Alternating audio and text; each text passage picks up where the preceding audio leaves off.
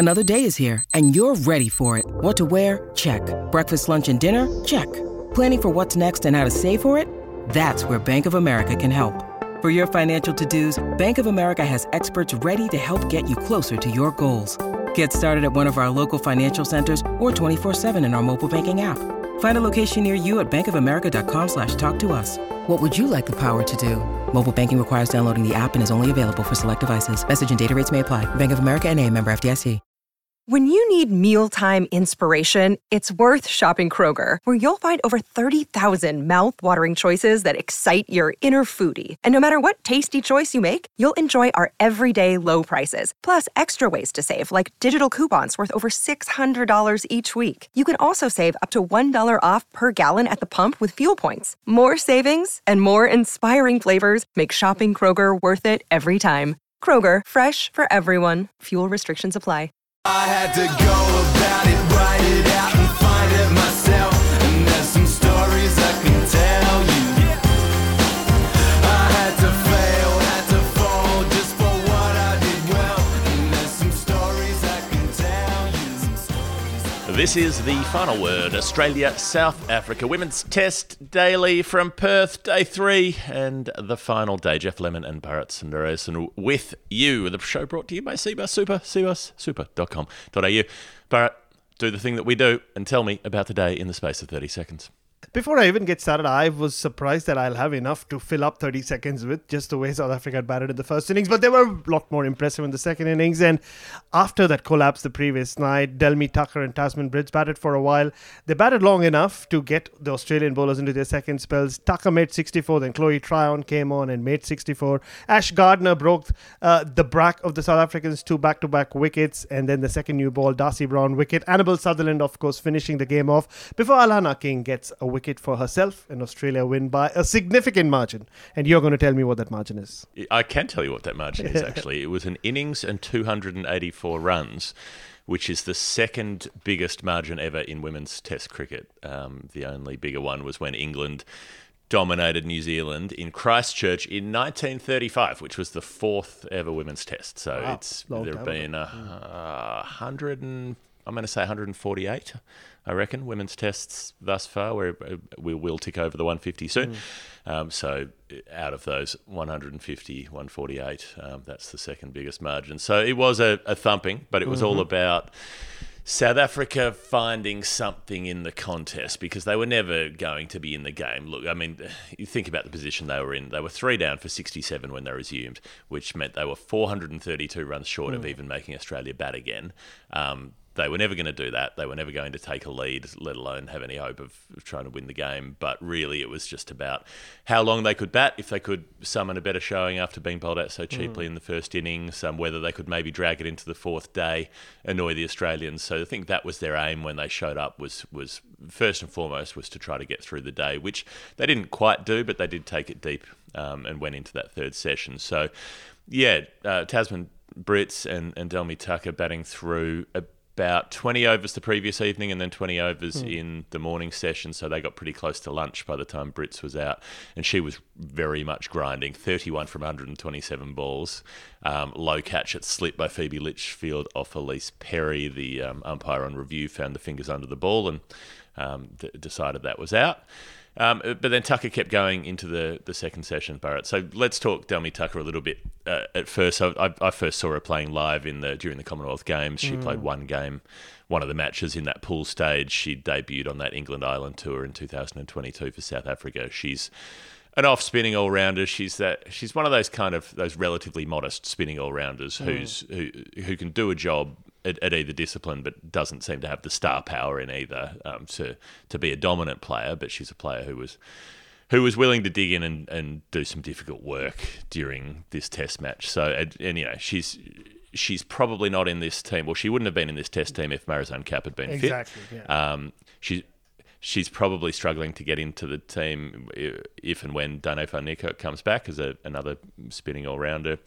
in that top six, and she made a golden duck in the first innings here. And so I thought it was very creditable that she worked away into the game with the ball, got the wicket of Healy, bowled pretty nicely, I thought, and then took her chance with a Test match 50, that opportunity that she had. Not entirely convincing at times. There were a few dicey shots that were played and a couple of balls lobbing into space and that sort of thing. But she batted for 4 hours when her team needed somebody to do that. I thought played the pull shot well, faced 181 balls, and at least puts her name in the hat for next time they play a Test match to say that that she's got some of the temperament needed to bat long. Yeah, how do you leave her out? I mean, in a collective performance which was overall so disappointing, she really put her hand up. And you're right, in the first innings, her dismissal really epitomized how out of depth the South African team seemed to be at the Test level. I mean, you can't blame them. They don't play not just enough Test cricket. They barely play any Test cricket. So just her dismissal. It was a decent delivery, just a full ball, and she played all around it. And she got bowled, and you could see she was clueless. She was hapless in terms of getting her head around how she had just been dismissed. And she started off. She does have an interesting technique. Her bat comes from a weird angle that the feet don't move too much, but we've seen over the years, you don't need a lot of footwork. You can bring your bat in from whichever angle till the time you have a great eye and you know how to hit a cricket ball. And I think through that inning, she showed us that there were times when you felt like, ooh, the ball's just sneaking through, but it didn't. Her bat came down at the right moment. And I thought she grew into her innings, batted really well. I thought she could have been used a lot more with the ball than she was, not just because she got Alisa Healy out. She felt like just her slow lobbing style off-spin action could have created some issues for the Aussies, but that wasn't to be. But I mean, for someone who comes into the side, like we saw with some of the West Indian players during the Test series, or even the South African men's players in New Zealand, all you can do is grab that opportunity and make sure that the next time selection meeting happens, your name is in the mix, and Delmi Tucker's name will be in the mix. It has to be in the mix. Yeah, which it may come up sooner than we might think. I'll come back to that for the Hall of Fame, I think. Chloe Tryon, her innings, so they made the same score, 64, batted together, Tucker and Tryon, for 24 overs. Actually a fascinating innings watching Chloe Tryon bat. I was intrigued by it because we know her as, I mean, she's probably the biggest six hitter, like in terms of the length of the sixes she hits, she's probably the biggest bomber of the ball in the game. And we know her as a player who goes over the leg side a lot in limited overs cricket. In this innings, didn't hit a six, did hit fours, almost all through the offside. So she hit 10 boundaries, 9 of them were through the offside. And she played some incredible shots. She was really rifling the ball along the ground through sort of extra cover, through mid-off, splitting fielders, hitting those gaps, and then in between times playing very conservatively. So she faced 122 dot balls out of, 153 balls faced for the 64 that she made. So, 10 boundaries, and then aside from that, not working the ball around a whole lot. Strike rate of 40 was still faster than what the others were doing, but it was a very tailored innings to Test cricket, and it was interesting. So she said after play, her interview was equally interesting. She said basically that she was fighting her instincts the whole time, because she's like, your instinct in white ball cricket is you want to smash the ball, you want to feel the bat on ball ideally as hard as possible. You want to be putting power into shots, and the whole way through she kept having to say, don't do that, don't play those shots, hold back and play a different style of cricket. And the fact that she was nailing extra cover drives along the ground instead of nailing balls over deep mid wicket, it was an intelligent innings and a very adaptable. It showed her ability to adapt. Yeah, and especially considering the fact that she faced a lot of the spin. She faced a lot of Sophie Molyneux. That was a period where the Australian seamers were given a break, and the spinners bowled a lot to her. And that's generally when she's at her most dangerous in white ball cricket. She just clears that front leg and hits a lot of balls, like you said, or square leg or mid wicket. But the fact that she was able to kind of stay very patient, because you know how Sophie Molyneux bowls, she attacks the stumps a lot. She defended really well, but as soon as she was given a little bit of width, regardless of whether it was spin or seam, he played like you said, the square drive really well. Even she played the square cut really well. It was a well-grafted innings, and like I said, if Tucker's dismissal in the first innings epitomized how out of depth South Africa were, I thought Tryon's innings in particular told you that if given a chance, like, you in one innings she already looked like she'd improved. She'd got her head around Test cricket, because we spoke about her on day one where she wanted to break free, but she kept maybe telling herself, I need to play like a Test batter till it was too late, and then she got out. It was a really well controlled innings, and it makes you think, right? If only they'd put a few more runs or a lot more runs in the first innings, even if they hadn't made a match of it, they could have really walked away with a few more credits up their sleeve than what we saw. Yeah, if they batted another session even in that first innings, then they're probably potentially able to push it into 4 days and at least make more of a contest of it. The Australian spinners were probably grateful that there was a bit of a contest, because it means that at least they got to bowl. So King got into her 14th over, Gardner bowled 14, Molyneux bowled 10. So at least they got a chance after the seamers did all the work in the first innings. That wealth of bowling options that this Australian team has. So Tucker got out. There was Ash Gardner sort of really drove that ball through and drew the return chip, caught and bowled, very similar to the way that Tucker got Healy out. So it was interesting that Tucker got out the same way. Yeah. Gardner gets Nadine de Klerk just after that. The ball sliding on, caught it slip for a duck, and then the keeper Jafta, who, technique-wise, all over the place. Got out exactly the same way as she did in the first innings. Played around it, inside edge, back onto the stumps. I mean, the sort of waft of the bat coming down, it does not look like a convincing batting style, particularly for Test cricket. So, she was bowled by Darcy Brown. Tryon's batting with Malaba, the left-arm spinner, at the tea break, but then it's over very, very quickly after tea. Annabelle Sutherland, of course, again, already has the double ton. She's taken that good slip catch. She's got 3 for in the first innings. Then she gets a ball to absolutely carve back off the pitch and take out Tryon's leg stump, even though she's batting so well through a defence. Gets Malaba caught behind, cutting in the next over, and then King finishes it off with the number 11, Ayanda Lubi. Hits one back to the leg spinner. So, yes, an innings in 284. But, I suppose you just have to look at the encouragement, like you said, the progress that was made even between 2 innings, and then look at the possibility of South Africa improving if they get to play more. I think that's the biggest takeaway from a game like this, right? You never expected South Africa to really compete. And overall, if you look at this tour, I mean, they won a T20 for the first time. They won an ODI for the first time against Australia. But the Test cricket was going to be the next step up. And who knows, if Marizanne Kapp was there, I'm sure they would have competed a lot more, because suddenly you have that experience and the skills and the talent of a world-class player. And to get into a big Test match where you have so many inexperienced players and to not have an experienced hand out there, I think it was always going to be a tall order. But look, all of us expected South Africa to be blown away in the second innings as well. And, the start of their second innings was as poor as the first innings. But to see Tucker, who'd had it tough in the first innings, to see Tryon and even Tasman Brits fight it out there, grit it out there, face over 100 balls. They're massive positives, in my opinion, for South Africa moving forward. And you won't see it now in this game, but you'll see it the next time they play Test cricket against whoever it is. But yeah, I mean, it was always going to be Australia's way. And you're right. I mean, the Saturday crowd, which I don't know, they kept showing James Sutherland a lot on TV, and his wife, as Annabelle's dad, of course. But why wouldn't you? I mean, Annabelle was having such a great dream match.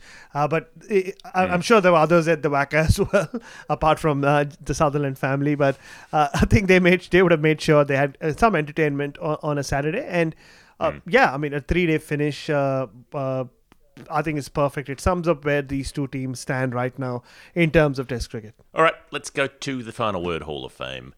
The Hall of Fame, where we pick our most final word moment of the day, brought to you by Seba Super, sebasuper.com.au. They look after over 900,000 Australians in their retirements and do a lot of their investment back into the building and construction industries where a lot of their members are drawn from. But you don't have to work in building or construction to be with Cbus, so sort out your super. Check them out, cbussuper.com.au. Past performance, not a reliable indicator of future performance. Now, Hall of Fame, I think for me, Bharat, it was just how upbeat Chloe Tryon was after the game. She said that it was really hard work out there, but that they'd actually loved doing it. They loved having the opportunity. And so even when they were having their day in the dirt and being belted around in the field, they were still chuffed to be playing a test match. And also that she said that she has been hassling the executives basically constantly about playing more multi-format cricket and about the fact that they need to play multi-format series with other teams aside from the big couple and at home. They want multi-format cricket when teams tour South Africa. And she spoke about wanting to leave a legacy that the next generation get to play more test cricket. I mean, she's quite a quietly spoken character. She's not loud or demonstrative, but they were really strong words and they showed that she is a leader off the field as well, in that she has been making the case herself consistently to the powers that be that this needs to happen, and she sounded upbeat about the likelihood of it. So it's promising, it's hopeful, I think, that that teams touring South Africa in the fairly near future might be playing test matches against South Africa over there. Oh, that's very good news. And one thing we do know about South African cricket is, I mean, as much as they have been dissed for sending a second, third, fourth string men's test team to New Zealand, is they're making money thanks to the SAT20. So they're no longer in a position where they are financially bankrupt or nearly bankrupt as they were a couple of years ago. So I mean, all this money that is coming through from SAT20 has not only kept them afloat, but I'm sure it's giving them an option or an opportunity to not just put that money back into men's cricket, but into women's cricket as well. And as the South African team has shown in this multi-format series, on their day, they can beat even the mighty Australians, right? They did it across two formats where they come close at times, even in the final World Cup final last year. But this was a great tour. I think they'll go back as having achieved something that no other South African women's team had. So this is the time. The time is ripe for them to, put the money where the mouth is in terms of the South African Cricket Board or people running the show there, and give them the option or opportunity to host more international cricket and multi-format cricket, because I think there is some elements to the South African team that I would love to watch in the long form. Anything else from you for Hall of Fame? I mean, every time you watch Darcy Brown, I think she is a heavy contributor to the Hall of Fame, isn't she? I mean, I remember 2021 when she made her test debut against India on the Gold Coast.